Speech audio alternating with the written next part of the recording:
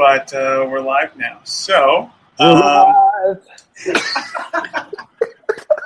I couldn't do it. I'm sorry. What is up, everybody? We are back again. Another episode. Another episode of the Beginner Photography Podcast with your host, Callum and Raymond Hatfield. I like how we kind of switched that up. I wasn't expecting that, but that worked out pretty good. So we're back again where we try to help teach you a thing or two about your camera so that you can start taking better photos today. Whatever it may be, if you're an aspiring wedding photographer, if you just want to take better photos of the kids, we're going to help you. Can I cut in? It sounded like you said expiring wedding photographer, but I sure hope that I'm not an expiring wedding photographer. No, you're definitely not. Good. So today we are talking all about, or I guess we're wrapping up our entire segment on the exposure triangle. So that is what we are getting into today. That's true. Last podcast we brought together the final triangle portion, and that included ISO. Great podcast. We talked about some really awesome things. And I'm excited to wrap it up and show you guys some examples and talk through some scenarios. Aren't you, Raymond? I sure am. All right, so, one of the big things is that we've taught you a little bit about the exposure triangle. We've taught you about each aspect of it. We've taught you about aperture. We've taught you about shutter speed. And in our last podcast, we talked about ISO as well. But now is the important part, bringing it all together and how to start using it. So we're going to go through a little role play right here. So Callum, I got something for you, buddy. Let's say you had you were going to go out to the park with some friends and you were going to start taking their photos. You're going to shoot in manual mode. Where would you start with this whole exposure triangle thing and setting up your camera? Absolutely. I get that question a lot from friends, when I'm out shooting with them who are newer to photography. So it's a great place to start. I wonder if you're the same, Raymond. I'm actually someone who starts at the aperture because I find that aperture sets the scene for a lot of what I want to share. If I'm going out and doing portraits, I really want to have a shallow depth of field. So that means I'm going to open up my aperture to a lower number. Maybe 1.8, f2, f2.4, 2.8, and then I'm going to move on, most likely 95% of the time, to my shutter speed. If you got shaky hands like me, I need to make sure that my shutter speed's fast enough to account for that. And if it's people, I want it to be faster than around 250. If it's a dog, and I'm actually going to show you an example with a dog in it in a little bit, I want it to be faster than 1/800th of a second. Once I've solved those two sort of pieces of the exposure triangle, I'm then going to go and use whatever ISO brings me to as close to a proper exposure that's relevant. Sometimes, if it's a bright day, that's ISO 400. If it's a darker day, maybe it's sunset or just after sunset, I might be going up to 800, 1200, 2500. Whatever is going to get me that shot is where I'm going to put that ISO. Okay, so when you first get out there, you first start with your aperture, and then you adjust your shutter speed, and then your ISO, right? Yeah, that's usually 95% of the way I go. Okay, so I'm guessing most of the time, if you do change it up, it's because maybe it's dark outside and you need to have a higher ISO to start with. Is that right? Yeah, I will. Sometimes I'll start with my my shutter speed if I know that maybe I'm going to take. I'm not going to ruin the other example I'm going to show in a little bit, but maybe I'm going to shoot something that requires a longer shutter speed by nature. Maybe I'm taking a picture of a lake or a river, and I want to capture really smooth water lines. I know that I need to start with my shutter speed because I need the shutter speed to be longer. And then I'm going to adjust my aperture and my ISO to account for that. Gotcha. Okay, yeah, that makes sense. That makes sense. So, but aperture at the start is usually my starting point because different depths of field create different connections to me. I really love having thin depth of field when I'm shooting people or taking photographs of people, simply because I think I can create and isolate certain figures and portions of people's faces with a shallow depth of field that I can't do by starting with a shutter speed. Right. So like you were talking about before in the previous podcast about aperture, whatever's in focus and whatever's the brightest is what your eye is going to go to first. So it makes sense that adjusting your aperture first, knowing that you want this person to be in focus, is a good place to start. So that makes sense. Okay. Absolutely. What are you like, Raymond? I'm pretty much the same way. I value a very good depth of field. Obviously, we spend as professionals a lot of money on our gear, and they can open up to very wide apertures to create that creamy depth of field. So I'm going to utilize it. I spend that time mostly around 1.4, 1.8 if I'm shooting portraits, and then I know from there to go ahead and set my shutter speed, because I'm not going to be shooting at an 8,000th of a second, but I know that I'm not going to be shooting at 1 second. So I can basically just pick a number, 1/250th of a second, and then from there I know that I'm going to get a good exposure if I set my ISO correctly. So I simply just look through the camera and then change my ISO according to where it shows that it's level or even on the in the meter, and then that's it. It doesn't really have to be a science. It can just be just messing around with your camera and just seeing what you get. And that's how I learned manual. I'm sure that's how you, Cal, learned manual as well. It's how everybody basically starts off as. Nobody reads how manual works and then just picks up the camera and knows exactly what to do, and then they're pros. So it's all about experimenting, but that's what I have found best. If I'm shooting at night, sometimes I will start off with my ISO just because I know that I need to be sensitive to light. Or, like you said, if I'm shooting, a couple walking down the aisle, I'll start at my shutter speed because I know that I'm going to want to freeze them walking down the aisle. And maybe, I'll go with 1/800th of a second, and then I'll open up my aperture, something a little deeper, maybe an f4, just to get a good depth of field so that they don't walk through it. And then I'll change my aperture, my ISO from there. And then that's it.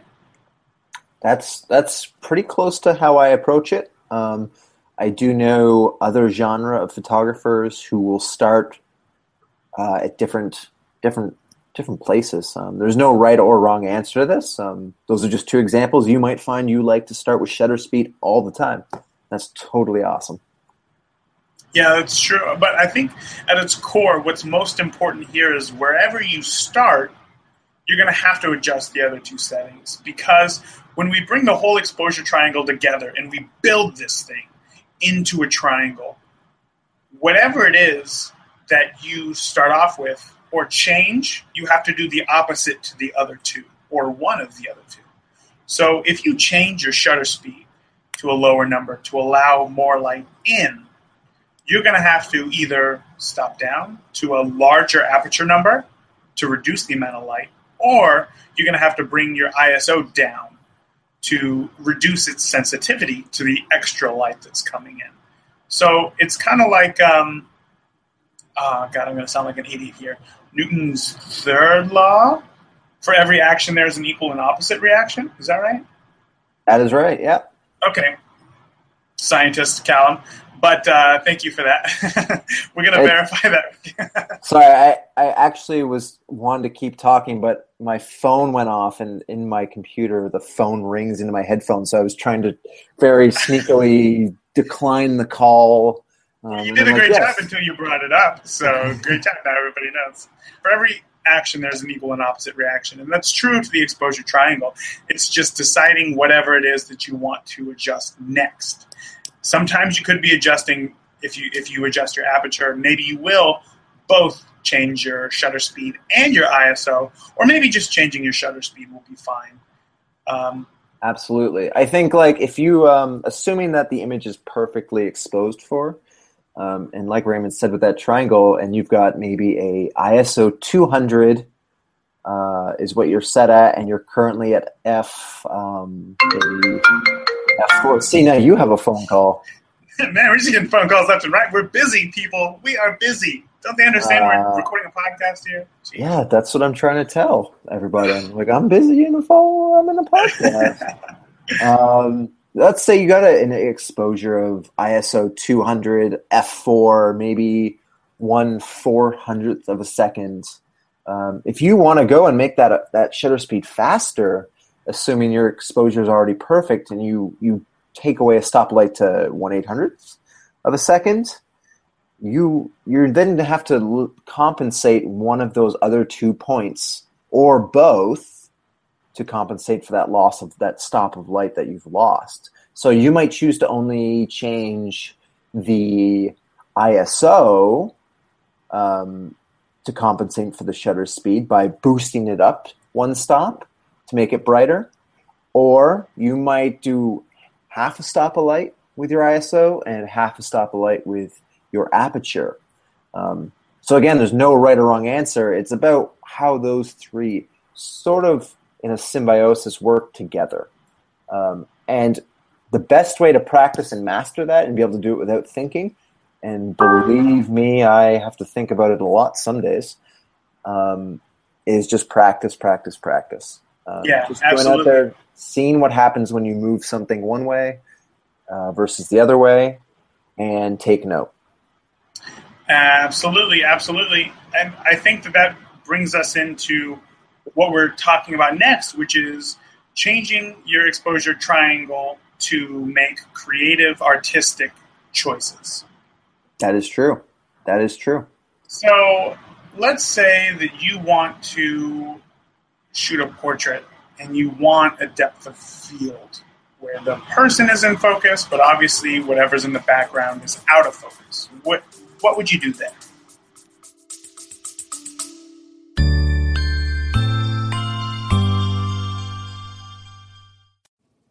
Hey, Raymond here. If you're sometimes baffled by which camera settings to use, then I've got just the thing for you. My free guide, Picture Perfect Camera Settings. It's a fantastic starting point for anybody eager to understand the basics of camera settings in various shooting scenarios. And it's tailored to beginners who want to get out of auto mode, providing clear, easy to follow suggestions on where to start with your settings. So whether you're capturing a stunning landscape or a family portrait, Picture Perfect Camera Settings will help you to get off of automatic mode and explore the possibilities your camera offers. Remember, mastering photography settings is a journey, and this guide is your first step, and the perfect resource to guide you towards finding the right settings for your style. So grab your copy today at perfectcamerasettings.com and start your journey to better photos.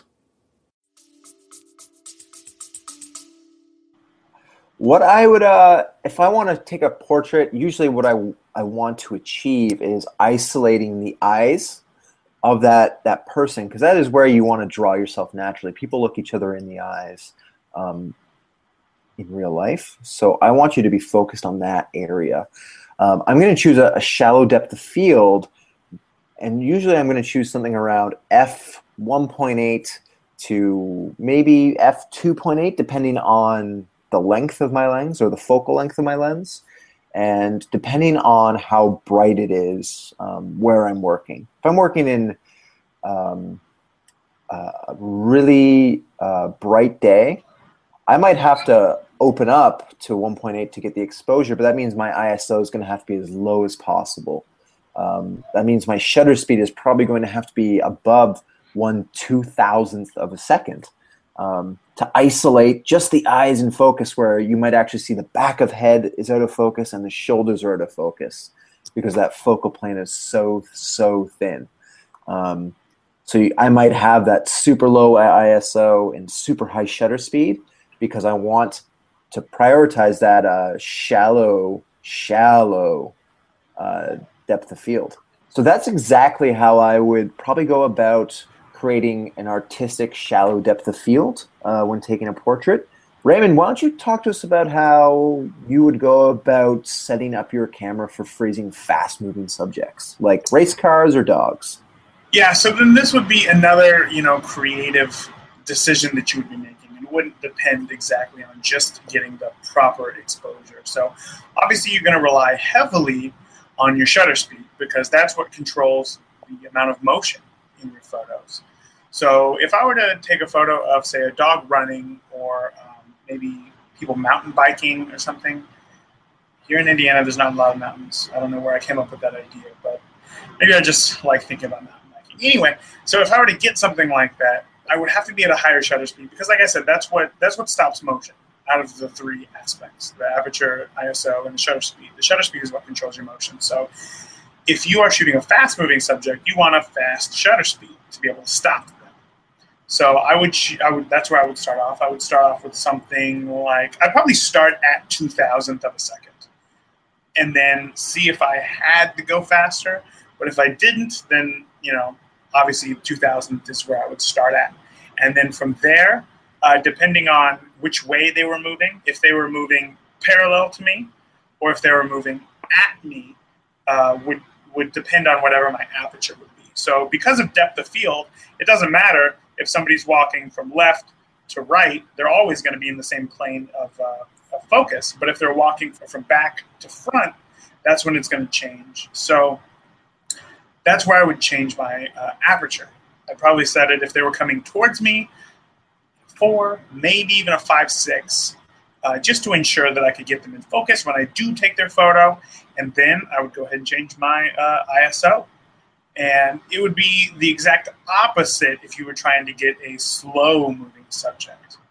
So what kind of slow-moving subjects would you be shooting? I know earlier you mentioned waterfalls, but is there anything else maybe? Anything that, I'm sure there are tons of examples. I know some, and I'm just drawing blanks here. Okay, so let's say that you were going to just shoot a waterfall then. What would you do there? Yeah, I think a lot of people will see two different types of waterfalls. They'll either want to shoot it so it's very sharp, very frozen, and a very popular way to shoot nature, especially around lakes, big bodies of water, and waterfalls, is actually shooting them for a longer period of time so that the water actually turns into this like silky sort of, it almost looks like just perfect coming down the waterfall, or the river looks like it's just moving in kind of like one smooth thing. It's not rough and ragged. And how to achieve that, what I would do is I would actually go out, I would get my composition, and the first thing I would set up, I would probably consider how long I want to expose the image for. If it's a slow moving river, and I want to get that silky effect, I might have to shoot somewhere 10 seconds, 15 seconds. I might have to shoot for 20 seconds. And because that's a really, really long exposure, that means you're going to also let the sensor be hit by a lot of light for a long time. So you do risk you run into the risk of overexposing if you don't compensate the other two portions of your exposure triangle. And what I would then go do is I would probably try to bring my aperture into play next, because I'm going to have to decide how much focus or how much depth of field I want in the image. A really good problem here is that because my image exposure time is really long, I'm going to stop down a lot and increase my depth of field. So all, or if not almost all, of the actual what's in focus, or what's in my subject view, in my viewfinder, will be in focus. It'll be sharp. The next thing I'm going to do, because that's a really long exposure time, and also I'm going to probably balance my ISO out last. I'm going to find what is the best option for my ISO based on where my aperture and where my shutter speed are. That's how I would go about it. I don't know. Would you maybe reverse that? Would you flip it to ISO second, Raymond? It depends. I mean, once again, if we're talking about astrophotography, where now stars aren't slow-moving subjects, but relative to us, they are very slow-moving subjects. So you do need to have a very long shutter, but that is where I would start next, is with my ISO. I know because it's dark and stars are pretty dim, relative to where we are, then I am going to want to go with my ISO. Usually I start off around 3200, but I try to get it as low as possible because there's a lot of just black area. And when you have all one uniform color or shade, that's when you're really going to notice imperfections in the photos, including the grain that we talked about from ISO, from high ISOs. Absolutely. So I would start there with ISO, and then move on, finish off with my aperture. Interesting. Okay. Yeah. So, okay, we talked about some artistic, creative decisions that you can use the triangle for, to be able to get a look that you're trying to achieve. So now it's once again all about just an overview and try to break it down even further. So obviously we have your aperture. Once again, we're going to nail these in. I know that you guys are sick of hearing us say aperture, shutter speed, ISO, but we're just going to nail it into your head so that you understand that these are the most important settings on your camera because they are what expose your image. And if you don't have an exposed image, then you don't have an image. That's absolutely right. And yeah, you're going to be sick of us, but it's going to help you so much in the long run. So much. I'll start it off. I'll talk about aperture. That'll be the first one we'll go for in the triangle. So to give you a quick historical overview of everything we've shared in the Aperture actual podcast session, which you can check out, or that we've been kind of talking through today. A larger aperture is essentially the largest aperture you can achieve is the biggest possible hole you can have in that lens. If you're watching this through video, you can see my lens right here. That is not the largest you can possibly have. It's a good example of seeing the aperture blades in there. It is a great example. It's about that's about f4, f4 maybe f5.6, and you can see on my lens it says 1.8. So that'd be the biggest possible hole inside. That'd be pretty much where you see the edges. It would be 1.8. That means it's really big, and what that means is it's going to let in a lot of light through that tiny little hole, as much light as it can possibly take in. But what that also means for you to remember is that you're going to have a very shallow depth of field. So I'm going to try and explain this very quickly by turning my head. So when you're set to a very large aperture like 1.8 with a big hole, you're going to have a very shallow depth of field, maybe even this thin, depending on how close you are. I don't know if you can. Everybody who's looking, or everybody who's listening, rather, Callum is holding up his fingers in front of his face to demonstrate how much would be in focus if looking through a camera. Yeah. So my first finger is just in front of my nose, and my second finger is probably halfway across my cheek, not towards the back of my jaw, but about halfway. So that much would be in focus. That's not a lot. That's probably only about 5.5 inches at most. And as you stop down that lens and let in less light, so you can see here this is stopped down a little bit. As you stop down and let in less light, you actually increase your depth of field. So what you'll do is you'll actually go from this much depth of field to potentially this much depth of field, and even more as you close down. I think that's the easiest way to think about it is how much space is going to be actually in focus, depending on where you are. Sounded good. I understood it. It made sense to me. It's how much in front of you is in focus. And then your focus ring tells you how far away that amount is in focus, right? Absolutely. Okay. So there's a lot of depth of field calculators out there. I mean, it can get down to science for sure, but they were used a lot in the film days when you couldn't get an instant playback or an instant visual of how your photo turned out.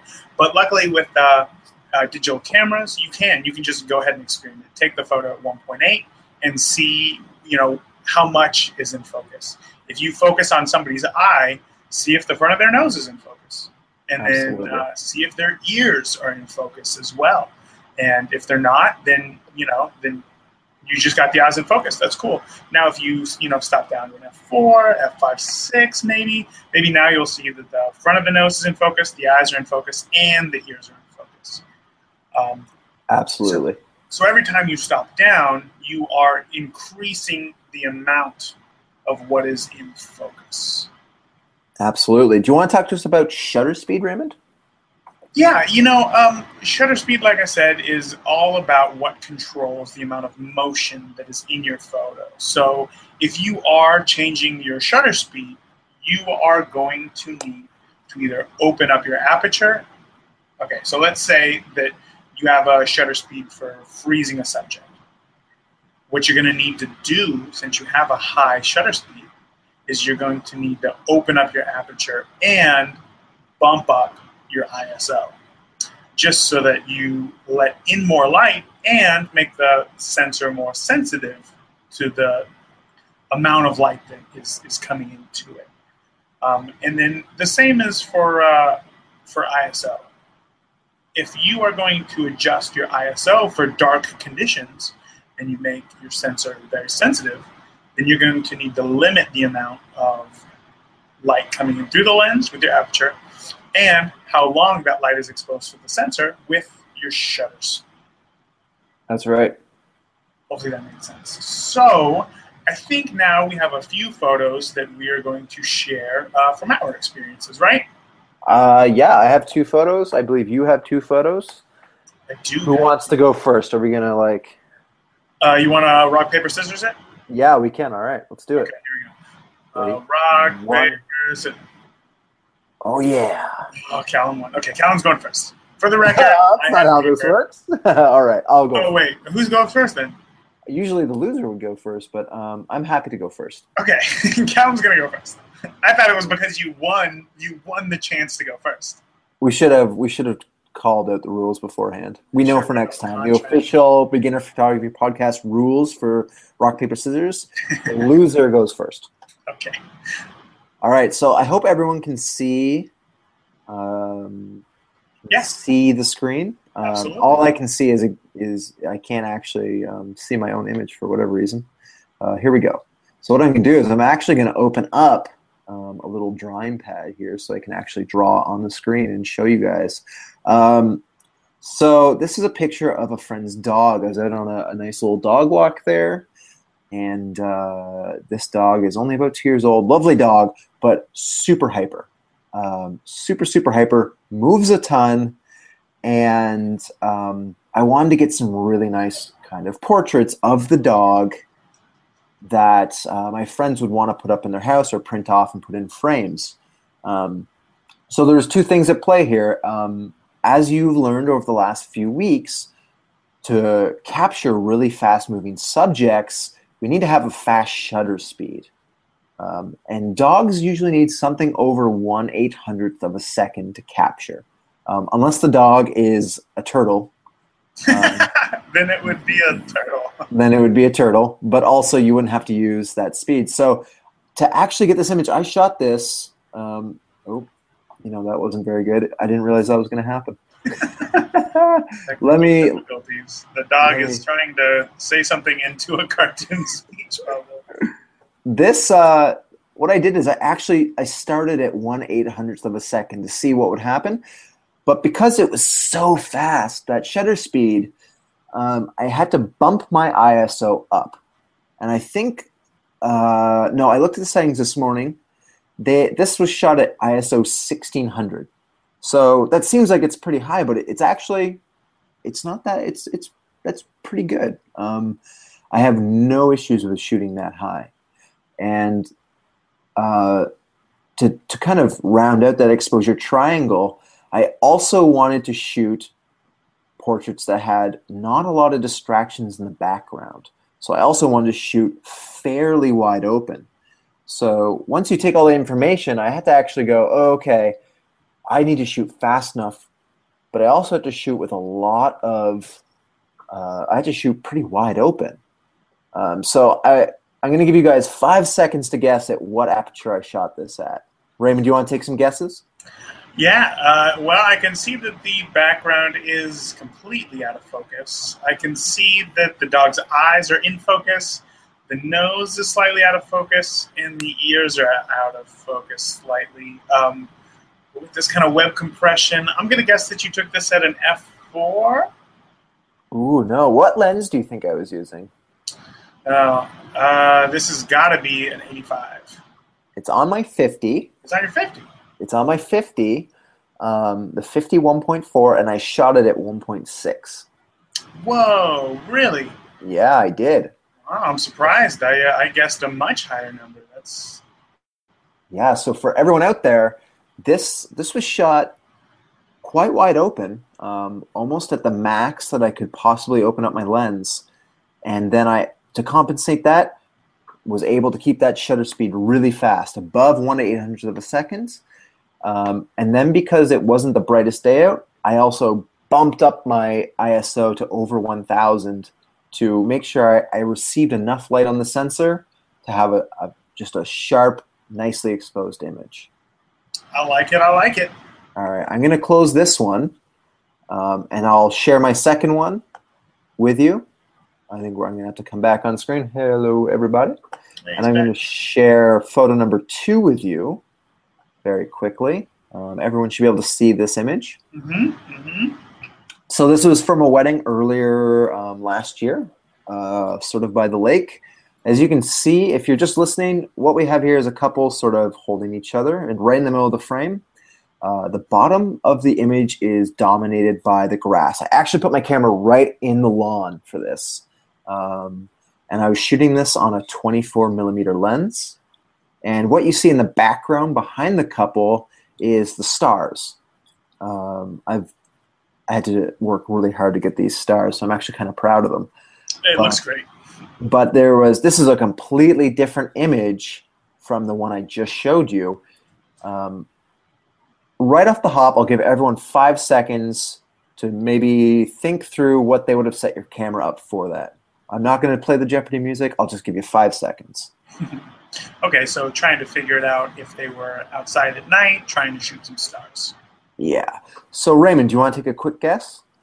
If I were outside and I were shooting stars, it looks like there's a little bit of available light. I would guess that this is a 20-second exposure. You probably had your lens. What lens was it you said? You said it was a 24. Was it a prime?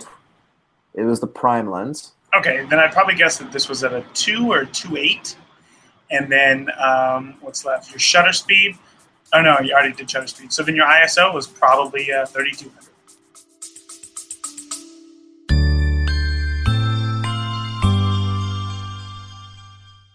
There are 2 ways to bring home more money with your photography business. You either get more clients or you spend less of the money that you make. CloudSpot Studio helps you keep more of what you earn. With the lowest payment processing fees in the industry, the average photographer will save $300 annually. And that's just more money to invest in essential gear like a new flash or a sweet camera bag. You know, one that is perfect for storing all of the wedding day snacks that you can pack. But it's not just about savings. CloudSpot Studio is designed to streamline your workflow. Easily organize shoots, send contracts, questionnaires, invoices, and you're really going to enjoy the hassle-free payments. So sign up for a free CloudSpot account at deliverphotos.com, and as a bonus, you're going to get access to my exclusive wedding and portrait contracts and questionnaires at no additional cost. Why let fees chip away at your profits? Empower your photo journey with CloudSpot and watch your business soar. I did shoot it at 2.8, Mm-hmm. so I was correct on the 24 millimeter. I shot this, I believe this was at 2500 ISO. Okay. So you're pretty close. Bit of a stop pop. And I only shot this for 5 seconds. Wow. Okay, so you were a little bit closer to, I'm guessing, a building than I would have assumed. But I'm really LED surprised light. that you got that much star detail out of 5 seconds.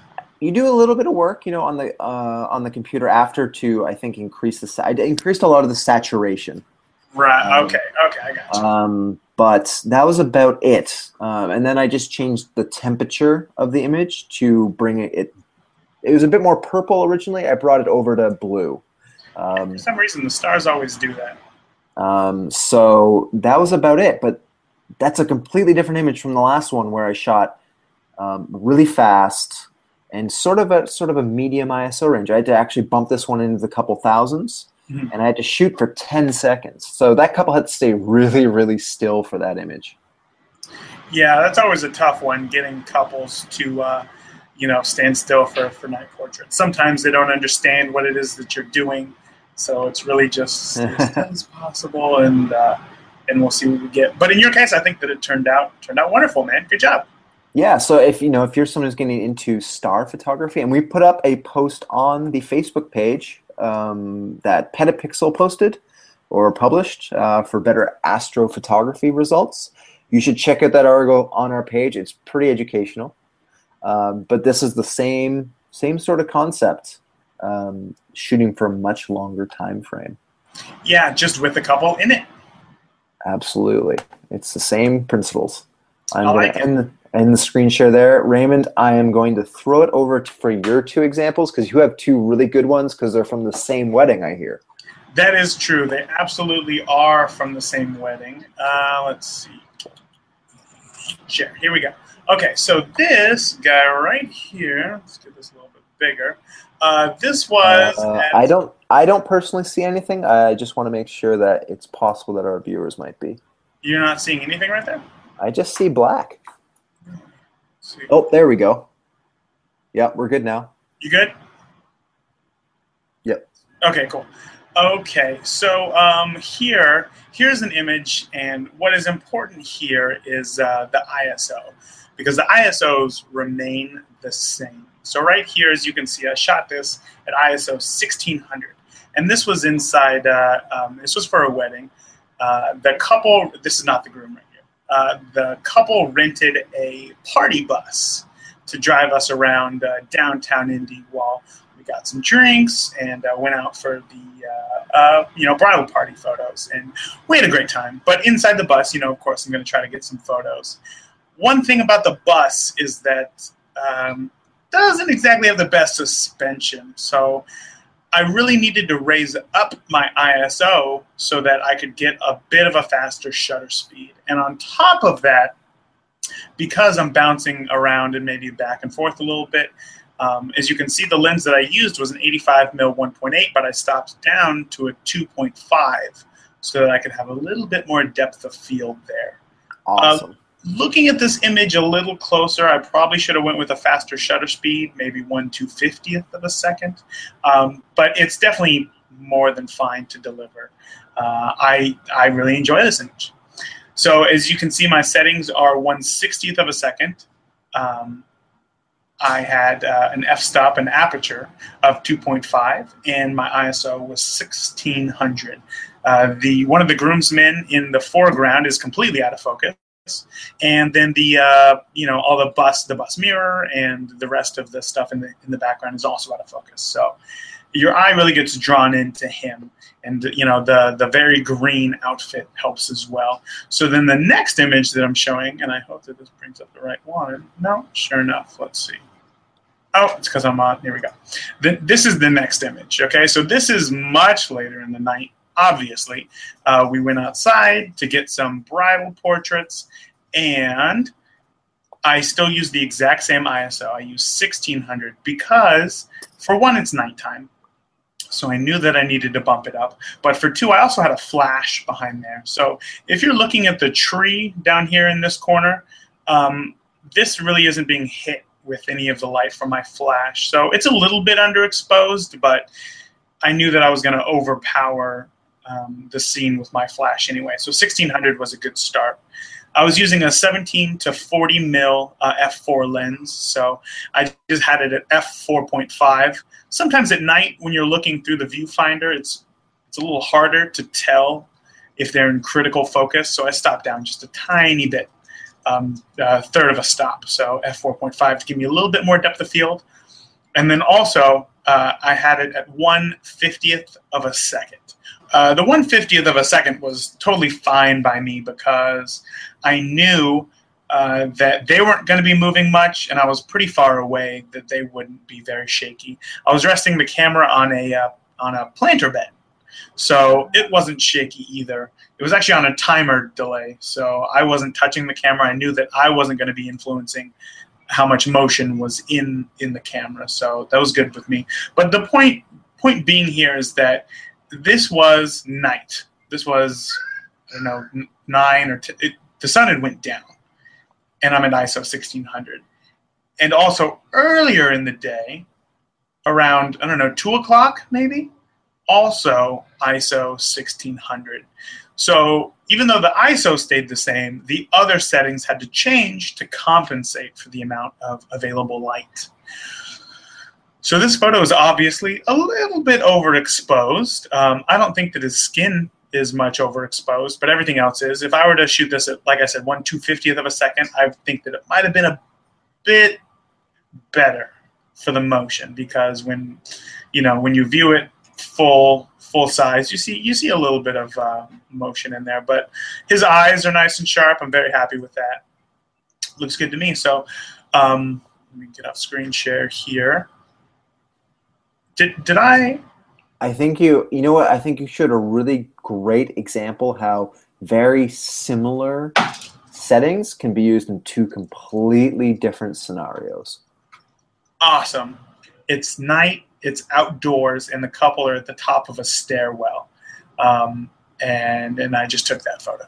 So once again, it was nighttime, no available light anywhere. And the other one was in a school bus where there was plenty of light coming from outdoors. Right. Yeah, and we're going to put these photographs on the blog on our website so that you can actually view them anytime you want. Yeah, so be sure to check out the show notes. It's going to be www.beginnerphotographypodcast.com/008. And that is how you're going to be able to, again, see everything that we talked about in this episode, as well as see our examples that we posted as well. I know that we're going to get a lot of feedback on these photos, and I'm really excited because it just shows that just because it's daytime outside doesn't mean that you have to shoot at ISO 400. And just because it's nighttime doesn't mean that you have to shoot at ISO 3200. Right, absolutely. I totally agree. I think we've almost beat the horse to death, and I'm sure you guys are sick of hearing about it, but we think those examples will help you kind of get a visual perspective while you're practicing. But to really sum it all up, the exposure triangle is just a huge compensation of moving parts. And again, we say this, I think, every week that we have a podcast, Raymond, is that you just need to go out and shoot and practice. Anything possible that you can take a photograph of, go for it, because every photograph you take is going to make you that little bit better. It's absolutely true. And that's all that you need, just to be a little bit better than you were before, because that is our only goal. And remember that how good a photo is completely subjective to you. If you like the photo, who cares, if the exposure triangle is in the right spot? There's wedding photographers out there who shoot everything, so dark that you can barely tell what's going on. But that's the style that they have created, that they enjoy. And they have found other people who enjoy it as well. So it's all about doing whatever it is that makes you happy, looking at photos that you like, and looking at and taking photos rather that you want to share, because ultimately that's what photos are for sharing a moment that happened in your life. Absolutely. I think you've just nailed it right on the head there, Raymond. We just want to make sure that those photos are better. We just want to help you start taking better photos. Is there anything else? What else do we need to talk about with the exposure triangle today? I think have we given everyone a complete master course in the exposure triangle? You know what? If we haven't, they can go ahead and reach out to us on Facebook. They can let us know. You should anyways. You should just reach out and say, hey, this did help or it didn't help, and here's what I want to know. Yeah, exactly. And you know what? I'm sure that if you have a camera, you know somebody else who has a camera, and maybe they're starting to learn photography as well. Share this podcast with them. It's really going to help. Share this YouTube video with them. It's all about sharing the information that we all have to make a better community of photographers, of awesome photographers. And if that's what you want to be, an awesome photographer, then that's all that you got to do. Yeah. You know what? Personal story. I have a relative who is currently living in South Africa, and he actually is traveling around safari, photographing all the wildlife.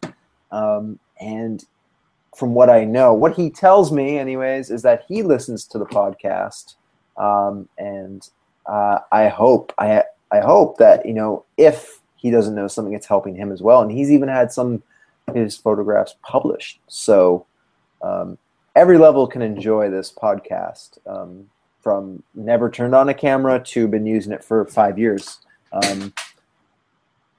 We just hope that it helps. Sorry, I'm out of frame because I just pulled the power from my laptop, and I don't want it to die on me. The system is shutting down. Well, yeah. I think that's kind of a great way to end this. We really did cover a lot. And once again, if you have anything that you want to ask, reach out to us. Let us know on Facebook, send us an email, leave us a comment in the show notes at the beginnerphotographypodcast.com. Again, that's facebook.com/beginnerphotographypodcast. Subscribe to us on iTunes. Leave us a review if you have found anything helpful. Leave us a review on iTunes. That is how we get discovered by other people. The more reviews that you leave us, the more iTunes is willing to show us to others to help them grow as much as we have helped you. So if we have helped you, we would be ever so appreciative if you were to do that. But again, Callum, we killed this one. And if we did, we are sure to hear about it, buddy. Yeah, I've had a great time this last mini series. I think we got a cool surprise cooking up for next week's podcast. Hint, hint, maybe it's a guest. Hint, hint. Ooh, don't give it away. Or maybe it's not a guest. Hint, hint. I don't know what I'm doing. No, you can't do that. You can't like dangle the toy in front of them and then take it away. It doesn't. Okay. Everyone can fight Raymond. Yeah. Well, I'm excited to talk to our guest, and I think that's it. Until next time, guys. Calvin, unless you got anything else to share, buddy. No, keep shooting. I want to see more stuff all the time. More stuff all the time. Guys, have a great week. We will see you next week when hopefully it is a little bit warmer and we can get out more. Huh? Yes, absolutely. All right, guys. Have a great week. Start shooting. See you later. Later.